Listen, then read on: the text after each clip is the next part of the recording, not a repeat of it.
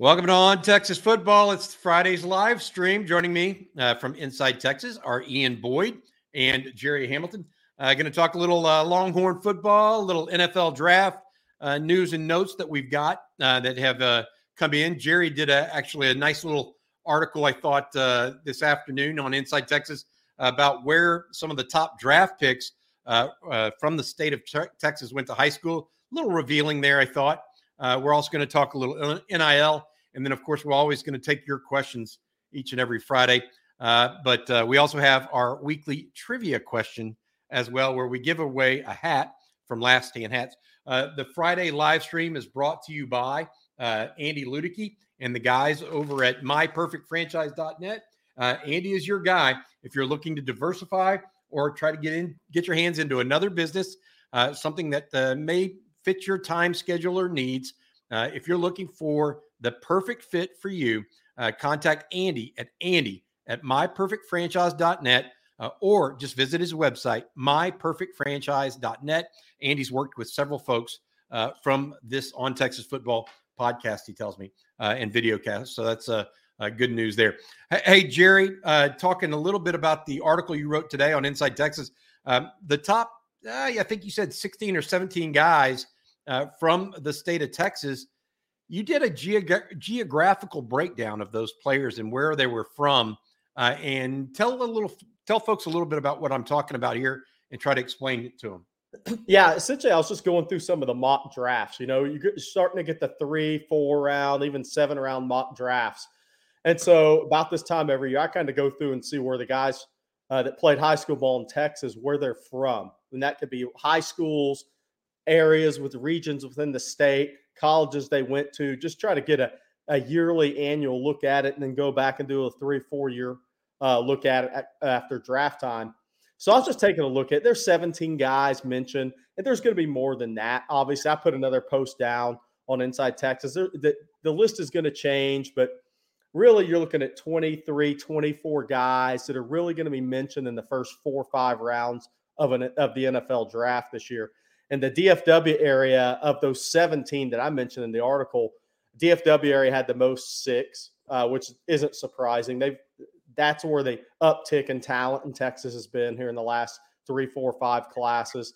And Syntex had 4, and when you count San Antonio, South Texas, 5. I mean, so that population growth in that area, I thought there's been a lot of really good prospects. We've talked about it, Bobby, 2022 class, this 2023 class.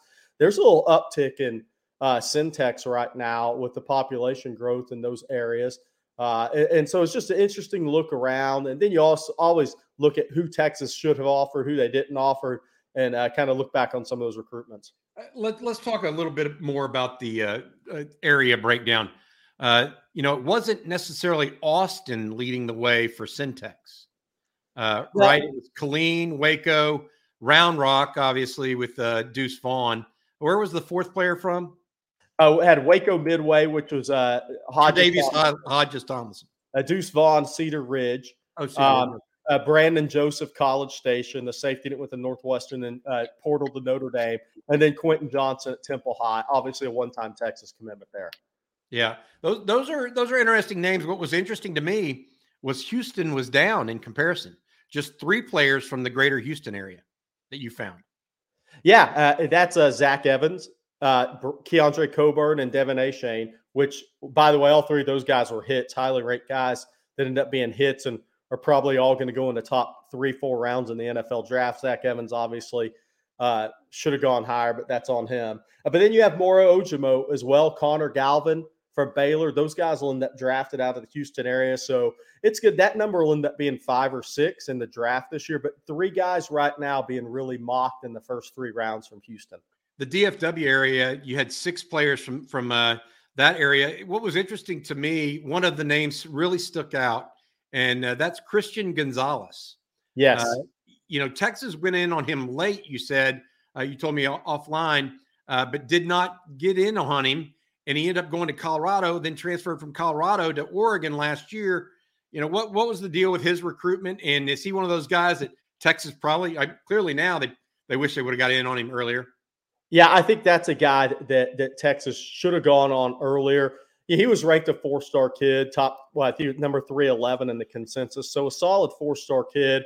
He was a kid that ran 4.4 everywhere he went. And I think some schools, kind of just maybe it was recruiting other guys early. Gonzalez had a tremendous senior year that they should have come. A lot of schools should have come back in on him. But then when he portaled out of Colorado, I mean, he went to Oregon immediately. Nobody really had a shot there. That was a pretty big win for Oregon out of the portal. And he's a guy, Bobby, he's not just projected to go in the top 3 rounds. He's projected to go as high as top 10 right now in some of these mock drafts. So he's going to be a guy that people are going to be talking about on draft day. His recruitment, probably his track times, how those track times probably gave a glimpse of what this kid could become. I believe he ran 10.7 as a senior, maybe even in the high 10.6s. So those track times and some of those testing numbers are going to give a glimpse into what this kid could have become out of high school and what he did become. I tell you what, our trivia question day is going to circle back to the NFL draft. But for right now, I want to hit over to Ian Boyd. Ian, you wrote an article this week on the defensive tackle group and what Texas needs to see out of the group after losing Moro Ojomo and Keandre Coburn. And what I thought you had an interesting take on it. You said that last year it was pretty much, hey, run it, Keandre and Moro. Well, those guys are both gone. Now what do they do? Give us a little take on that and what your insight was. Yeah, they really leaned on those two a lot. They tried to, from what I could tell, tried to structure their fronts so teams would have to run the ball at Ojomo or at Coburn in order to, to make their schemes work. They try to get those guys, in the intended path of the offense. They were both exceptional last year. I think we all saw that they improved as pass rushers. I bet you their sack numbers would have been really good if Texas had a little more edge pressure to flush guys into situations where they could have made more sacks. But they were both quietly very, very good last year in the run and against the pass. And Texas would even stagger them a lot. They'd play like Ojomo with Murphy and then play Coburn with Sweat. Those were probably the main groups. Then they're cycling Broughton and whoever else, Alfred Collins in there too. So they have, all these guys, 6 defensive tackles that played regularly last year, but they had 2 that they really counted on. And so they need Sweat, Murphy, Collins, whoever, probably betting on Sweat and Murphy in particular, to step up as guys that they can kind of scheme around, guys that they can ask to be, carry water for the rest of the defense and not just make their plays while playing off of an imminent draft prospect. Yep. I feel like it's interesting because our Jake Longy, who you guys know added to the staff, wrote an article today that was really good about why he stood on the table when he was a Texas football analyst for Moro Ojomo. It's interesting. We hear about this and think about it. I have an issue with the run stopping because of guys like Alfred Collins and Vernon Broughton. Those are ostensibly two of your top 4 for next year. Neither one of them really at defensive tackle noted run stoppers first. Right. Yeah, Broughton in particular, that one really long run that Washington had for a touchdown in the bowl game. If you go back and watch that, you'll see that Broughton got caught with a double team and just, washed away. Collins, he's just so inconsistent. Like, he may look dominant on a run snap one play, but then on the next, he's late to the action and he's, out of the play, behind, dragging. And you can't be a good run stopper if you're not consistent. You'll just get bled out. So yeah, those 2, big spring for those 2 in particular. You wonder if Ryan Ross comes in at 285 and he's putting it together, or Bryant makes a leap in the offseason, those snaps in this defense, you're not going to get snaps at defensive tackle on first down if you're not a run stopper. If those young guys pass you up, then that's it. Yeah, that's why Jerry has been one of the reasons he's been so high on Sadir Mitchell throughout the entire recruiting process, is because he knows that those guys, they tend to be worth their weight, so to speak. And I think that's a pretty smart deal. All right. Hey, by the way, Bobby, the one guy we didn't mention on the guys from Texas are going to be drafted is Drew Sanders is now being mocked as a late first round, early second round guy. And we've talked about that before. The one portal miss Texas had last year, it kind of feeds into what Ian was talking about, was Drew Sanders. I mean, that would have probably been a difference in 8 to 10 wins last year for Texas, honestly. Ian? Yeah, I mean, he wanted to play inside linebacker. That's the issue. That was the weird thing. It was like, what do you mean you want to play inside linebacker? What are you talking about? Have you looked at NFL contracts? Like, what? That was the wrong answer. And in Texas, there was a weird fit, right? Because they already had Ford and Overshown. It was like, we need a buck. We need you on the weak side rushing. You'll kill it. You'll go to the NFL. And it was remarkable that didn't work out. And then the kid bet on himself, and now he's cashing in. He had like 8 sacks from inside linebacker, right, at Arkansas. Something wild like that. I don't know exactly how that works or what it looks like in the NFL, but what a weird, just unfortunate saga for Texas, really, that all played out the way it did. We've got an interview. I'm going to interview Jake Long after this week and talk about Moro Ojomo and his recruitment. That'll be out on Sunday. I hope to talk to Jake this weekend and get that out. That should be interesting. Also, tomorrow I'm speaking with Paul Wadlington in our weekly update as well. Throwing it around the hat here a little bit. NIL has been something that we've talked about as it relates to recruiting for a while now. Texas A&M on Thursday, I believe, came out with the idea that the 12th Man Foundation is going to start raising funds for NIL.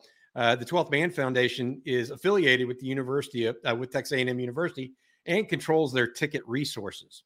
And if they can give points for their tickets to improve their tickets, they're going to somehow then spend extra money going into the NIL bucket for A&M players. A&M players essentially are going to get money for promoting A&M football, which is a very interesting idea. Jerry and Ian, we're so early in this NIL stuff. Even 2 years in, we're early in what it really all means and where college football is going. What do y'all think about the latest development? Jerry, you start since you're so close to recruiting. Well, I think it's actually interesting from a recruiting perspective because it gives the kids the ability to promote Texas A&M football and make money doing it. I think like you said, that's a very interesting idea. Honestly, I wouldn't be the one to have the opinion on the inner workings of that and what that could actually mean long term. But I think from a recruiting perspective, I think it's something kids will actually like. I think they'll respond to that pretty well. Well, I could see billboards of A&M football players up sponsoring the 12th Man in Houston, Dallas, etc. That all seems like, I think Texas should do that at some level, right? If it's legal. The question is whether or not it's actually going to be deemed legal. And if it is, I think that it's all over as far as what people are going to think about as what NIL really is. Ian, you look like you are either confused or have a question. Go for it, Ian. Well, to me, it should be legal. Like, these are the people that want athletes to be paid. You're setting it up for them to pay them, and then you're paying them for exactly what they're doing, which is promoting the university and the athletics programs. So, to me, kudos to Texas A&M for doing it this way. I don't want them to have an advantage over Texas in recruiting, but it should work that way. I'm glad that they are testing it. I hope it works out for everybody to do it that way. The other way, where you're like, funneling money to the players, really for being football players, but ostensibly for, whatever other purpose your NIL is set up and made up marketing, right? Like these linemen and defensive linemen are valuable for the way that they make your team better and the way that they promote your team as a unit, not as individual players. But they have value to the program because of that. And there's this weird way of trying to get their players money, their like playing market worth, and trying to translate that into advertising is weird. Think about this. Who is the last defensive lineman who had outsized market value for his play on the field? It's going to be a defensive end, right? No, I think I have the answer. Okay. So the best commercial of all time, you would be right. That would be Mean Joe Green in the Coca-Cola commercial. Oh, you're going. Yeah. But since that time, The only guy that I can really think of that's had that kind of personality and was not a great player per se is William Refrigerator Perry, right? I mean, maybe he's had an outsized marketing ability. Siragusa, the lineman for the Ravens, was a good player, but he ended up being a NFL personality. You're right, Ian. Bottom line is defensive linemen, their value almost primarily is what they bring to the actual on the field. They're not scoring touchdowns. Yeah, the sacks are nice and stuff, but unless you're Reggie White or Bruce Smith or one of these transcendent players, it's just not the same. Yeah, it just makes sense to set things up to where the players can actually be compensated for what their actual value is. Like, so do we see, Bobby? Do we see this as driving along I-10 or 290, and there's a billboard of Texas A&M football, David Hicks's picture on there saying, "Come support the Aggies"? That's what we're getting at here, right? Yeah, I think so. I mean, I think that would be great. The negative there, and this is what the NCAA has to decide, because I do think that there's a very gray area here.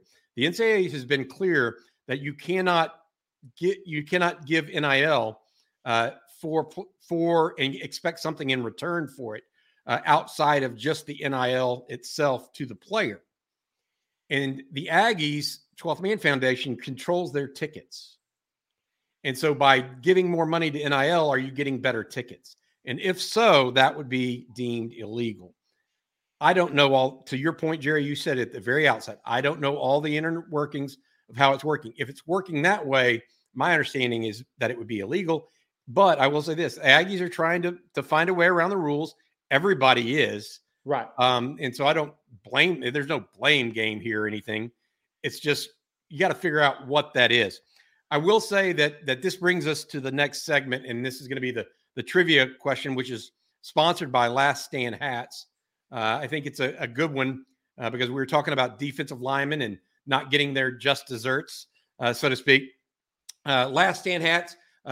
This each and every week we give away a free hat to the first person in the chat that answers the trivia question correctly. If you don't get it, you can still go to Last Stand Hats and you'll get 10% off. Just use the promo code Bobby10 for 10% off. I'm wearing a hat right here with a little Texas with the, I don't know what kind of flower that is, but it's kind of cool from Last Stand Hats. They have a bunch of unique and original Longhorn hats and state of Texas hats that I think are really, really cool. Make sure you check them out. But here's the trivia question. First person to answer gets it right, gets a free hat from Last Stand Hats. Who is the last number 1 overall pick in the NFL draft from the University of Texas? The Jeopardy song needs to be. Look, Ian's trying to look in his brain. You can see the wheels turning on Ian. I know this one, shockingly. Literally, he was the first person I shook his hand.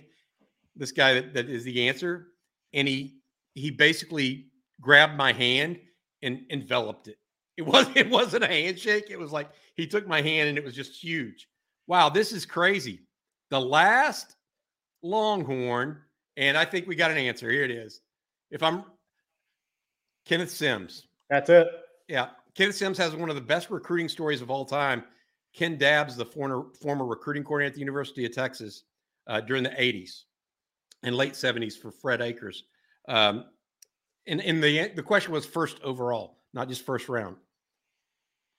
Ken Dabbs was at a high school in Houston one afternoon. And this was back when all the recruiting was really done in October, November, and December. Nobody really recruited juniors or anything like that. Ken Dabbs was at a high school, and a coach from Rice said, "Have you seen that kid from Laverne or Gladewater, the big defensive tackle?" And Ken Dabbs told me, he said, "Oh, yeah, we love him." He didn't know Ken Dabbs actually didn't know who he was. And Ken Dabbs used to be one of the heads of the Texas High School Coaches Association. He didn't even know where this town was that Kenneth Sims was from. He had to call the secretary at the office, find out where the guy was from, and the next day, that's where Ken Dabbs was recruiting. Kenneth Sims ends up being a Longhorn first overall pick for the New England Patriots. And by the way, so Grosbeck High is where Sims was. So Grosbeck and Fairfield produced Tony Brackens and Kenneth Sims. And Winford Tubbs. And Winford Tubbs is Fairfield is a pretty big stuff. Yeah, no doubt. And Anna Nicole Smith, if we want to. No, she's Hearn, I thought she was Hearn. No. Oh. Sorry, I know this one. Jerry. This is why we have Justin. No, it's on the Wikipedia pages. If you go to Wikipedia, they're all on there. This still happens. Patrick Mahomes was a relative unknown coming out of East Texas as well, even though Justin Wells sent me his highlights like around signing day when he was going to Tech. And I was like, who is this? This guy's better than anyone Texas has had in years. Can they get him? And he's like, oh, no, he's already signed with Texas Tech. And I was like, oh, great. Yeah, it happens. They still hide out there behind the pine curtain. Yep. All right, here we go, guys. Just letting y'all know, congrats to Bob Facella.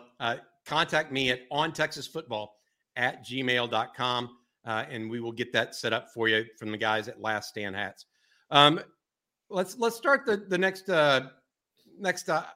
part of this chat, this live stream, and really just throw it open to questions. If you have questions, thoughts for Ian or Jerry or myself, just light it up and we'll get it going. Let's start with Joel McWaters. When you guys say that a school is recruiting a kid hard, what does that look like?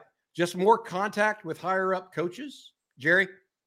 Well, I just think it's more contact, period. There's a daily, sometimes every few hours when it gets down to the nitty gritty, but there's a difference between recruiting a guy to keep him warm and recruiting a guy that you really, really want to get in the boat. And that's really, the coaches have to play this, they have to walk a tightrope in recruiting so many times. But, look, if there's a guy that somebody really wants, they're going to have multiple coaches on him a lot of times. It's going to be the support staff. It's going to be everybody. It's going to be mom has a birthday. They're all wishing her happy birthday. I mean, there's so many ways, staff to staff, that they can go about it. But essentially, it's you're going to get every bit of this staff's best effort when they're really locked in on a guy. And then there's some guys that, look, the position coach recruits, the area coach recruits, they combo recruit that guy. We call it keeping them warm in the business. Maybe they aren't going after him as hard as some of the other guys or a staff would be other guys. But that's really the main difference right there. And again, also how many times you try to get that kid on campus is a big one. Jerry, let's stay with you here. And this is something that's we're getting questions on, I think, right now. That's Deuce Robinson, the tight end out of Phoenix. Mock Chanel asking, so Deuce favored to USC because of their TE development and great baseball? Really? ? Well, Deuce's recruitment is really interesting because the week leading up to signing day, I think a lot of people thought Georgia was the front runner. I had a college coach tell me, if that family stays in Phoenix, that kid's going to go to USC or Texas. He won't go as far as Georgia if the family stays in Phoenix. I thought that was an interesting comment from a college coach. They may end up being right. If the family sticks in Phoenix, I think this thing comes down to probably USC, Texas. And at that time, Georgia, USC made Monday in homes, the week of signing day, then Deuce didn't sign, or the week before. Texas came in that Thursday. I was told by a West Coast assistant college coach that they had heard USC made a lot of ground in that in-home. But again, I go back to, look, and I've said it on here before, where that family resides after Deuce is in college, I think is, going to tell a lot of the story here. There was rumors that they may not stay in Phoenix. So we'll see. I mean, there's family in Texas. If that kid ended up at Texas, look, the mom grew up in Texas and Florida. She went to the University of Florida, swam at Florida. There's still family in the Austin area, still in the Dallas area. The father's from L.A. originally. He went to FSU, played for Bobby Bowden. So there's so many moving parts to the recruitment. But again, if they stay in Phoenix, I think USC's shot goes up greatly. If there was a move east, I think that helps Texas and Georgia big time. Got it. I'm going to go to Rob here. And then, Ian, I'm going to let you take this one. Who replaces Quinn should he go down? I am thinking if he gets knocked out again, and it did happen, we should let Malik be the come out of nowhere hero. Fair, or can Arch Manning really be ready in, 4 months, 5 months now? I mean, maybe he is a Manning. That's Peyton played his. I think Peyton played either the first or second game after their quarterback went down. Yeah, I believe that's how it went for him. That's the Manning pedigree is supposed to be, the high level preparation and ability to translate things quicker. I think that's kind of what we're waiting to see this spring, though, right? Is whether first of all, if Quinn really has the starting job on lockdown, and then secondly, who the most ready backup is. And there could be a thing also where, in an emergency, maybe they feel more comfortable with Malik. Maybe if they had a little more time to prepare, they would rather put Arch in. There's a lot we don't know. I definitely don't know yet. I haven't seen Malik or Arch throw against a college defense yet. This spring will tell us a lot there. Well, I think Ian brings up a good point. A lot of times it's a starter gets knocked out for a couple of series. Who's your backup? Starter's lost for the rest of the season. Who's your quarterback? I think there could be two different answers to that. I think Malik's kind of going to be a fascinating guy to watch in a lot of aspects. And I mean this. When we talked about before, when you go through a mechanical overhaul like he did, it goes one of two ways for kids normally. Because the one thing you don't know about a mechanical overhaul right now is he hasn't played where the walls are closing in. And that normally goes one of two ways. Guys either, they can take what they've been working on and take it to the field. I call under live bullets, a scary term, but you know what I'm saying, when the walls start closing, when it's real, and they can take it and transfer it to the field. Or they revert to what they've always done, arm drops, because they feel the pressure, what they've always done their whole life. We don't know which way that's going to go. Some guys can make the transition. Some guys can't. I think that's going to be interesting to watch with Malik because that's a pretty big overhaul they did with his throwing motion. I mean, you're going from a guy who had a loopy long arm to a guy who you're really wanting to make a lot more compact because he's a pocket passer only. That's the thing to know about Malik. He's a pocket passer. So the ball's got to get out quick. All right. This one comes from Albert Pollard. Justin mentioned yesterday that DJ Campbell, the offensive lineman, might not play spring ball. We already know that Connor Robertson and Cole Hudson are both out for spring. This would be a big loss for the Longhorns. How serious is his injury? I texted with Justin about this, and we do not know the seriousness of it yet. So we're waiting a little bit to talk about that in more certain terms. But as of right now, we do not know. Keep your fingers crossed, everybody. Jerry, back to you real quick from Rodolfo. Since I think Colin Simmons is going to LSU, he's already given him up. Yeah, state's number one pass rusher. Who's Texas going after the next key target? I'm assuming at that position. Well, yeah, I think it's to be determined. I mean, Zena, Ume Zulu's coming in March 25th. There's going to be a lot of out-of-state kids come in. Colin Simmons, I think, is a long way to go. We'll see what happens with that. I'm not conceding any kid like that early. That I can say. I mean, not with Georgia, not with LSU, not with Texas, not with Alabama, not when all the heavy hitters are involved. Too much can change. Too much can happen. That recruitment will play out a little bit.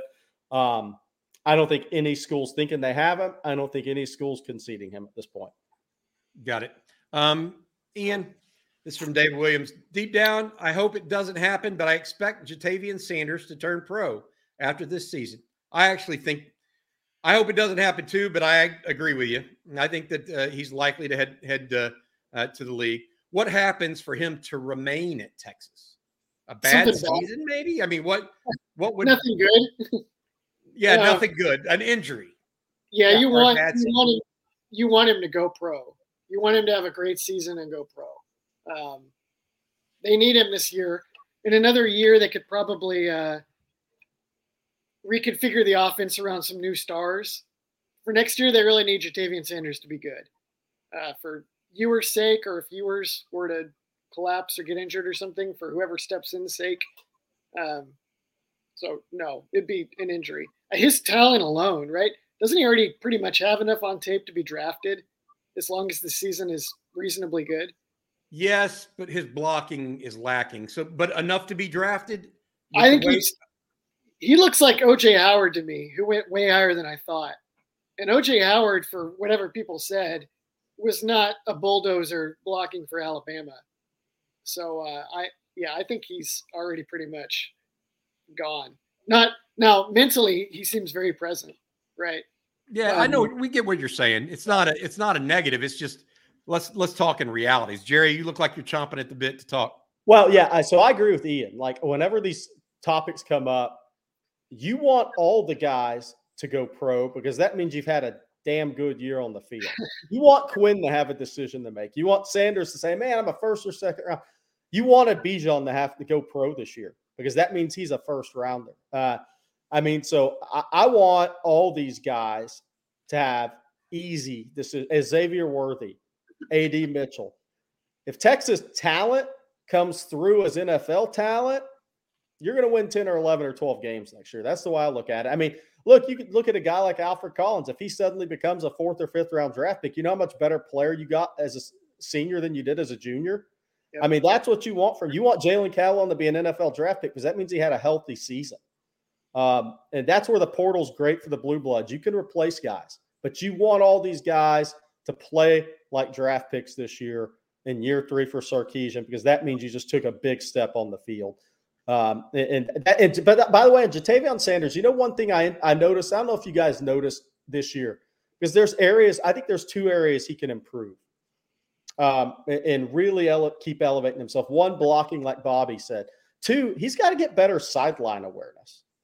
There were a lot of times where he caught the ball and was drifting too far, too close to the sidelines to where that's not a maximized catch at the next level. He's got to have a little bit better sideline awareness this next season if he gets as many chances at the sideline. I thought that was one area that he was kind of lacking last year as far as maximizing his talent. Quarterback may need to get the ball out quicker on that too, a little bit. I mean, that's part of it, I think, as well. Right. All right, we've got a number of questions coming in. Keep filling them up. That's what we're going to do. The last half hour here is basically take your questions. Chris Barr, you're next with your question. But first, I need to say thank you to our sponsor, Andy Ludicky of MyPerfectFranchise.net. Stuck in the corporate rat race with 2 weeks PTO and no control over your destiny or the money you can make. Call Andy. He will take you through a process to help find a business that will fit your skill sets and financial goals. Franchise ownership isn't for everyone, but if you have a desire to take control of your destiny, call or email Andy at myperfectfranchise.net. Let's go to Chris's question. And Ian, I'm gonna take you. They're asking for your thoughts specifically. I don't know if fantasize is the right word that Chris used here, but who does Ian fantasize about changing positions this offseason? That's a great question. Yeah, I tried to move Rashawn to middle linebacker last year or the year before, or something like that. Yeah, there's usually a couple. One that I'm not ready to do this one yet because we need to see how that new throwing motion looks. But we passed around a picture of Malik Murphy in the workouts in the IT chat, and he looks like a big, scary dude. And I'm kind of wondering if that guy might be a spin down if quarterback doesn't work out to tight end or even offensive tackle like Lane Johnson. I don't know if y'all remember him. I think he was a JUCO quarterback, went to Oklahoma, was going to maybe play tight end and kept getting bigger. Now he's one of the best linemen on the best offensive lines in the NFL with the Eagles. So I kind of wonder about that for him. And another one. Savion Red's already moved. Yeah, so that could have been one. Yeah. I don't know that there's any other glaring ones just yet. I've got one, but I'm gonna ask Jerry next. Jerry, what do you think? Yeah. Well, mine hadn't hit campus yet. Derek Williams is being. That's exactly that. That's not legal. That was mine. Who was it? He took mine. Derek Williams. If he ends up being 6'4", 230, I mean, like Roy Williams, the old safety Roy Williams at OU as a linebacker now, pretty scary animal. I mean, that's about ideal, actually. Yeah. So how big is he right now? He's 6'2", 190, 195, but his dad's 6'6", the mom's 6'6'1". And when I was at Westgate, both times I was at Westgate, the head coach, Coach Antoine, said the same thing. this guy, we're thinking he may end up being 6'3", 6'4", 220, 230 one day. So sorry, Bobby, I took yours, but that was. I kind of hope not, because right now he looks to me like Kyle Hamilton. Yeah, he's gonna be a big dude. Where he has the range to stay back and just be everywhere. So it'd be nice if he could stay back. I mean, I can't complain if he's like 6'4", 240 with the same athleticism. I can figure that out. But the problem with that for Texas would be Jelani McDonald and him. Yeah. You don't want those guys being forced end up in the same position. To me, that wouldn't be good for Texas. You want Derek Williams to stay at safety. The one thing I noticed about Derek at the Under Armour game, the practice, he had feet as good as any corner there. And I think when Sarkisian, Michael Griffin, when they said this guy could be a first-round pick, I think they're kind of referencing this guy's got the feet of a corner nickel safety guy, but he's got the safety size. I mean, so that's one of the things in the physicality that makes him such a dynamic prospect for me is the feet to go with the frame, the size, and the physicality. I would want him in nickel then, so that you could you get the best of both worlds between an outside linebacker and a corner like Jahdae Barron. Isn't that possibly look, we talk about Jelani McDonald spinning down to linebacker, but isn't he almost like the perfect nickel? Can he cover? Can he cover? Yeah, the answer is yes. In Texas, you want your nickel to be able to turn and carry a vertical against a good slot receiver. If they can do that, then great. But if they can't do that, then you end up being put in a box a little bit with what you can do coverage-wise. And they have to be very, very impactful to make up for the loss of flexibility. So we'll see on him. But I know he played like man coverage in the whatever high school bowl game he was in. So maybe. Yep. All right. Ian, we're going to stay with you.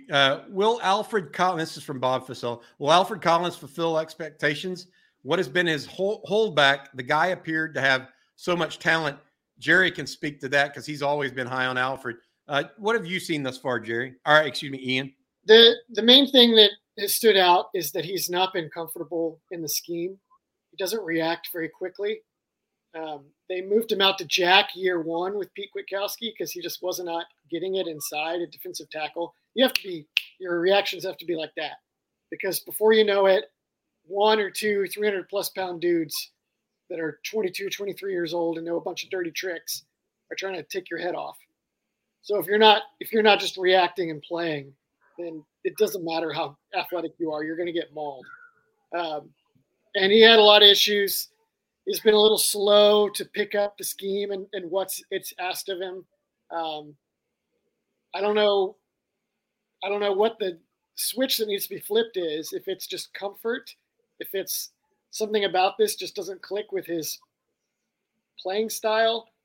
Maybe Jerry has some insight there.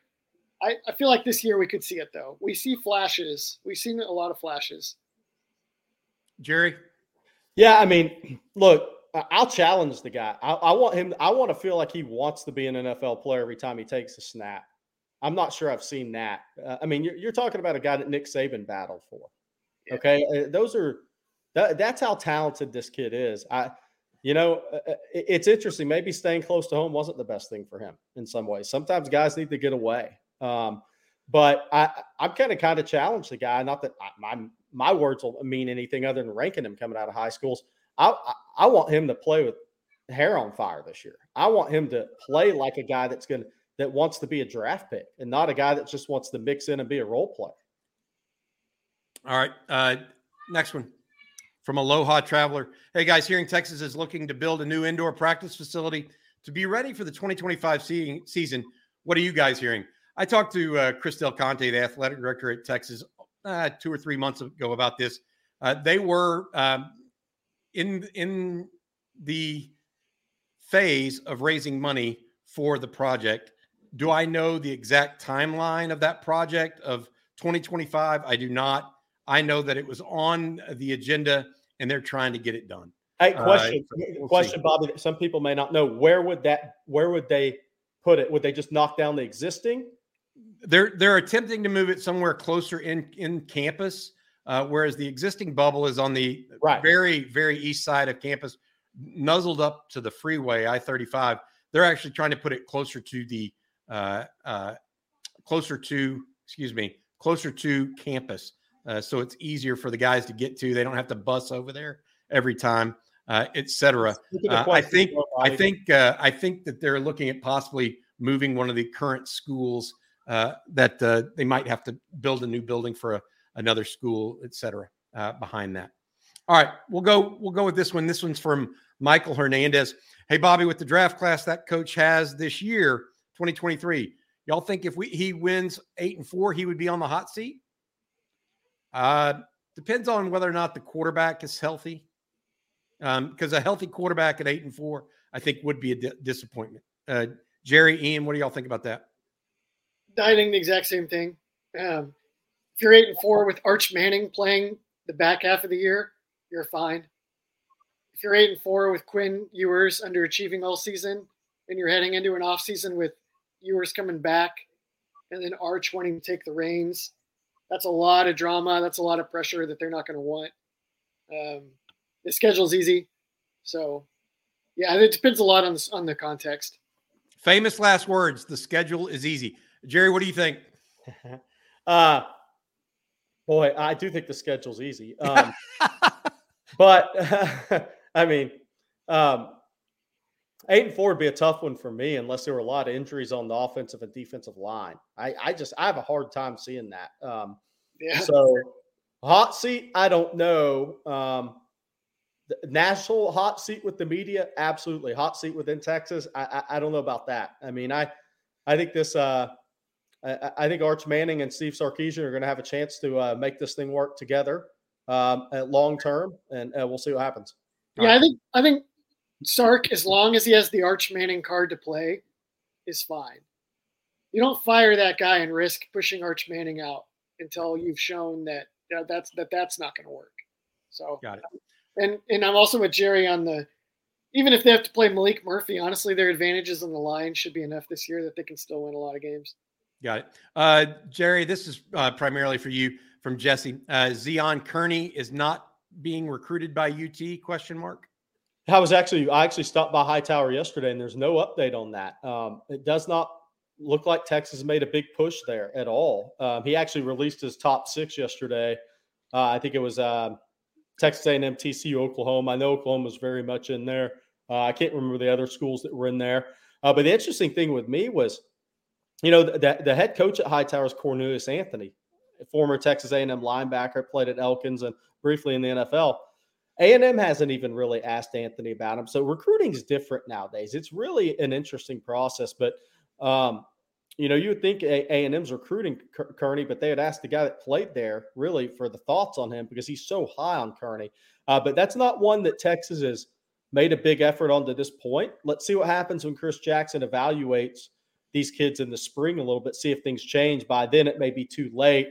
Obviously, Texas has already been evaluating guys. They offered Bryant Wesco out of Midlothian not too long ago, who was probably a top 2 upside receiver in the state with Micah Hudson. But Kearney is a kid who's 6'3", 205. He's going to time 4'4", 4'4", most places. He's running on the Hightower track team right now. I suspect he'll look really good in uniform running the 4x1 here coming up. I think they had their first meet yesterday. But Texas is not doing a lot with him. He's a talented kid. It'll be interesting to see. That's one of the things, and more than Kearney, I'm really watching in May when Chris Jackson gets out and evaluates the kids at the position in the state, if that board changes at all. Speaking with Jerry Hamilton and Ian Boyd of InsideTexas.com, I'm Bobby Burton, and this is On Texas Football. We got a few more questions. Please keep the questions coming. This is one of the fun things that we do here is we try to get to as many questions as possible to make sure you guys get your fill of what we're thinking on Longhorn football and other sports.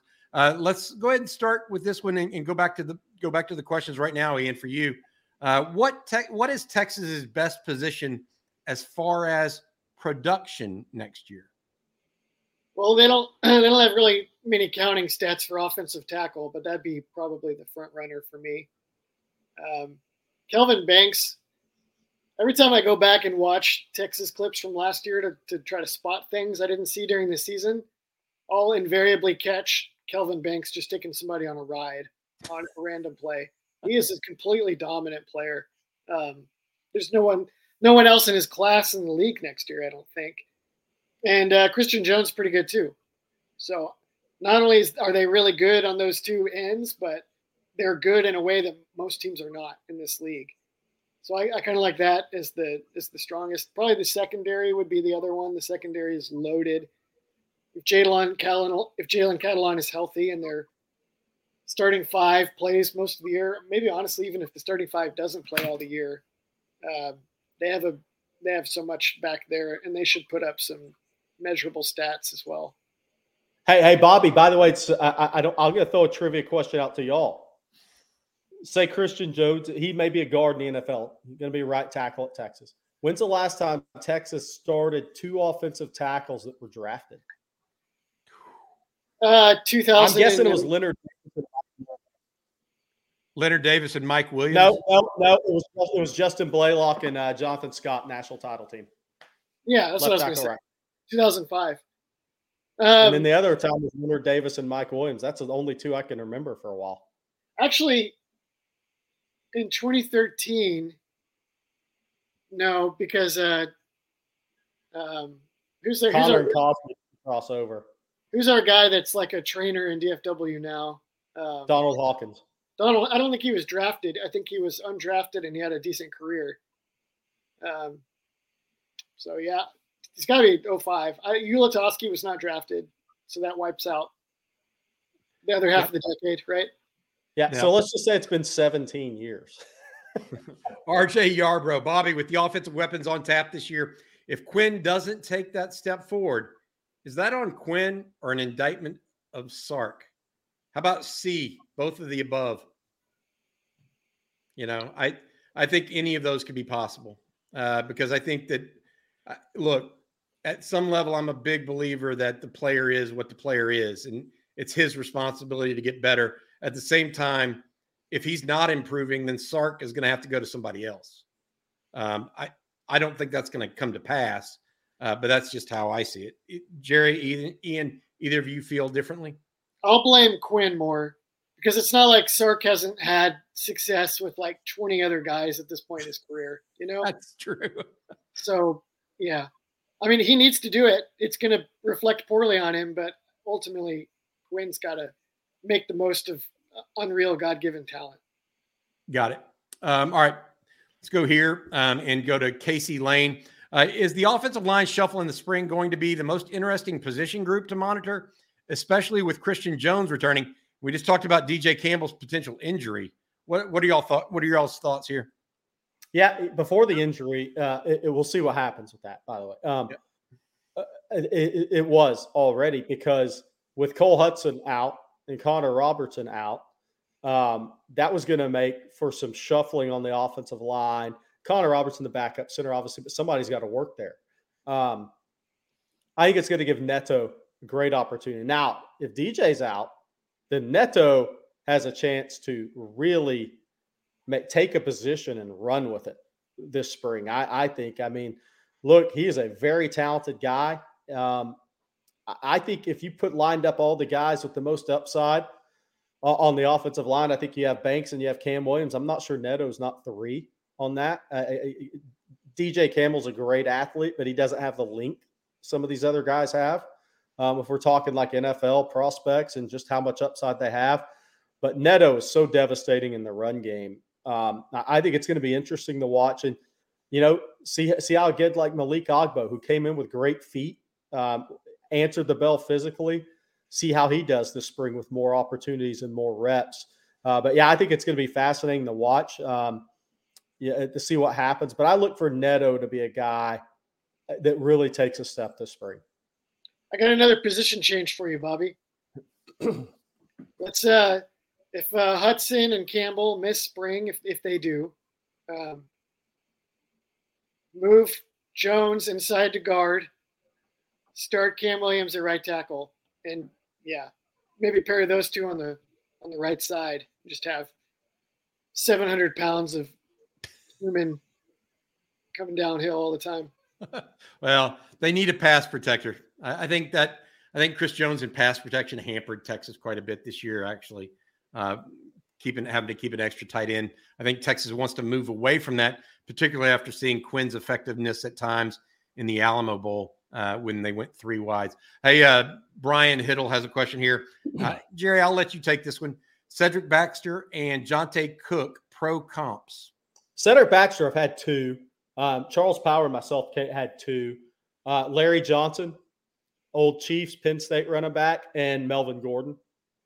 I mean, those are kind of the 2 when we looked at him that we kind of said, okay, yes. Jonte Cook's interesting.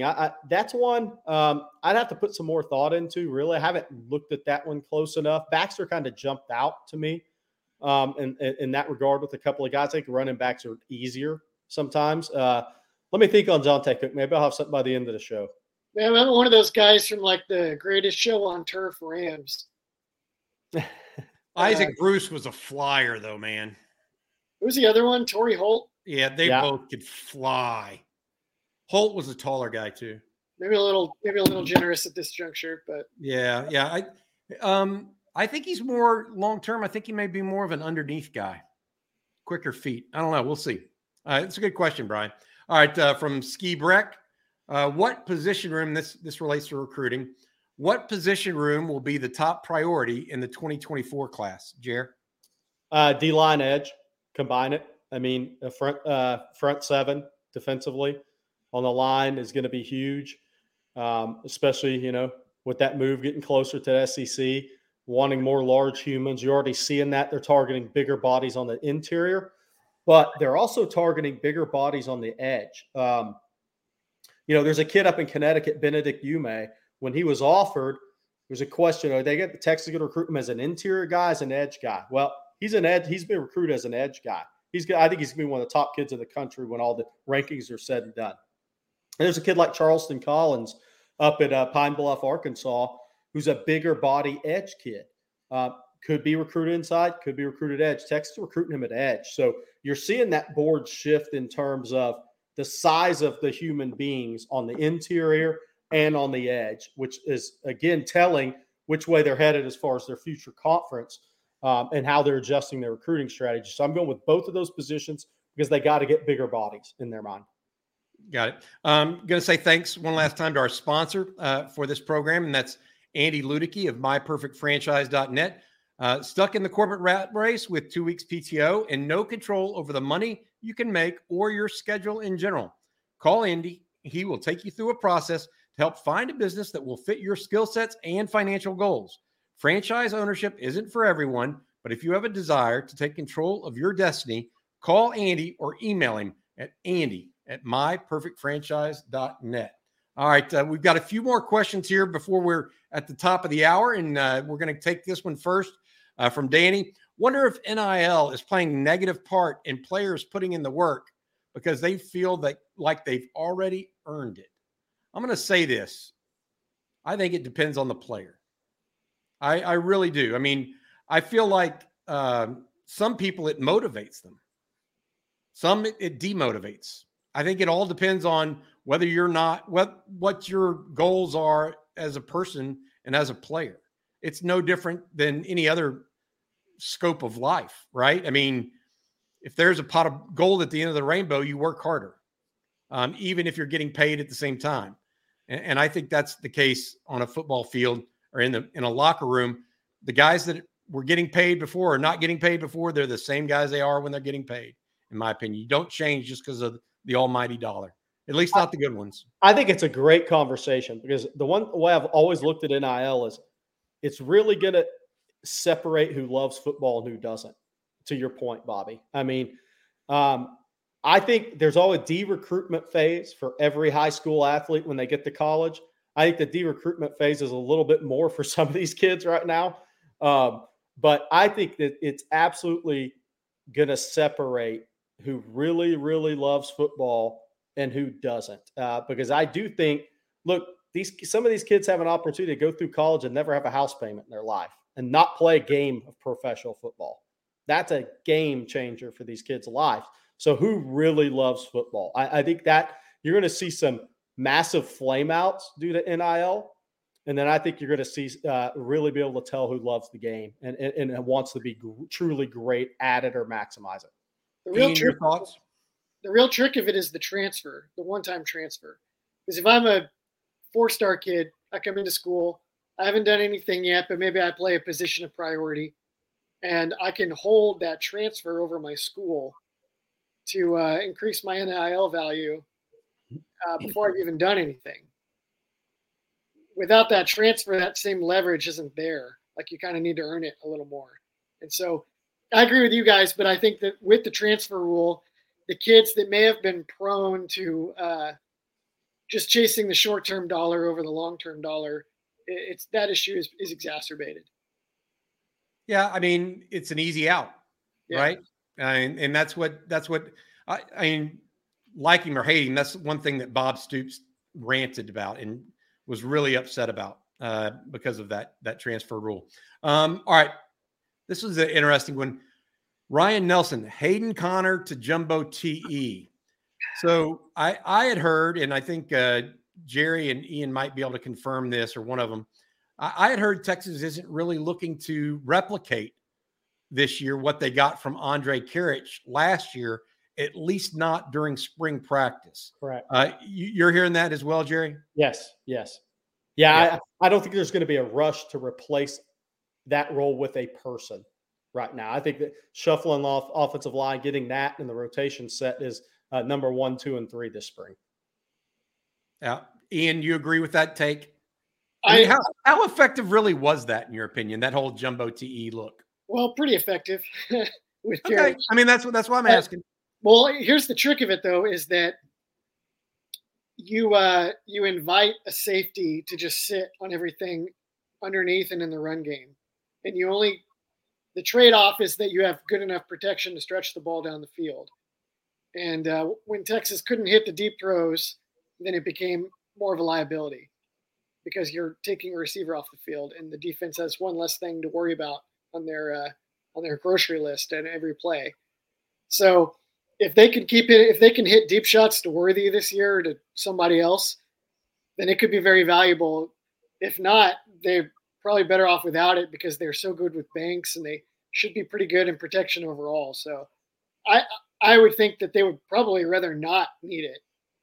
But it definitely was useful, especially earlier in the year before teams kind of figured out that Texas couldn't hit the post. All right. Ian, stay here. Keep the camera solely focused on Ian. K-Drag says Jahdae Barron will be the defensive MVP this year. Ian, you agree? Jerry, we'll get your thoughts next. You need the counting stats for those awards generally. Like Jalen Ford ended up there because of the gazillion tackles and the interceptions. It's possible. It's possible. There's a world where Catalan picks off like 5 passes and has a gazillion tackles in a healthy season. Kind of the same for Jaron Thompson. There's a lot of competition for that award. A lot of it is just going to be who the tipped pass flutters to, and so I wouldn't want to give it to Barron just yet, but he'd be on the watch list. Jerry, if it's not Jalen Ford again, boy, something went wrong against the run. I agree. That might be true.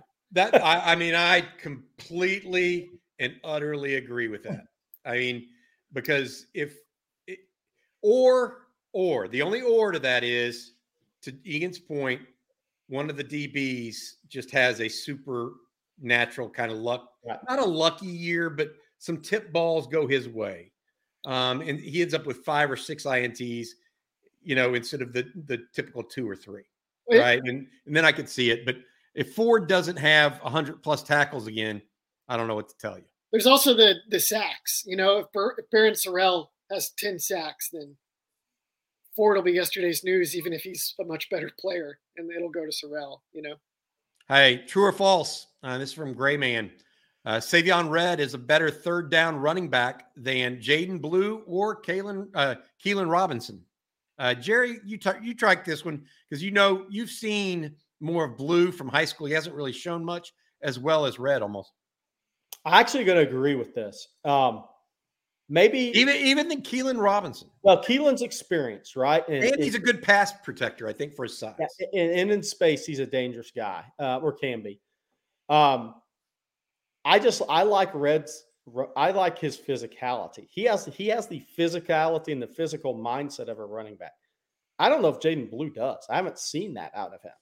So I think between those two, I could see Savion Red taking a step past Blue. I mean, that's not going to surprise me at all.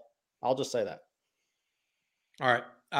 I could see. I would basically say, I don't know. I want to see them all. I want to see Blue and Red in true pass protection situations, because I think both are good out of the backfield. I think the thing that Red brings that maybe Blue and Robinson does not is the potential as a true inside runner as well. Yeah. First down back. Yeah. I mean, he's moving because he could be a first down back. If they just needed another third down back, they probably wouldn't move him. Fair enough. All right. A couple comments, and then we're going to, it's been an hour now, so we got to get going. Our producer, Matt Hutchison, has other duties coming up. I want to make a couple of comments. Without DeMarvion Overshown, I don't think Jalen Ford will be as productive this season. I have a feeling it might be T'Vondre Sweat playing the entire season as the dominant DT on the team. Sweat walks away with 6 or 7 sacks. You might be right. I'd say that. Also, Rob H. says the School of Social Work facility is the tentative target for the new indoor facility. I didn't know that was out there, but that was the school I was referencing that I was reluctant to name because I didn't know what was public information and not on that category. All right. I think that's going to do it for Friday's live stream. Jerry Hamilton of Inside Texas, Ian Boyd of Inside Texas. Please like and subscribe this video and join us over at InsideTexas.com for more coverage. Please remember, Paul Wadlington and I also have a video coming out Saturday morning. And then Jake Longy, the new addition to the Inside Texas staff, a former Texas football analyst on the staff at the University of Texas, will be with me on Sunday. For everybody else here, everybody have a great weekend and hook 'em.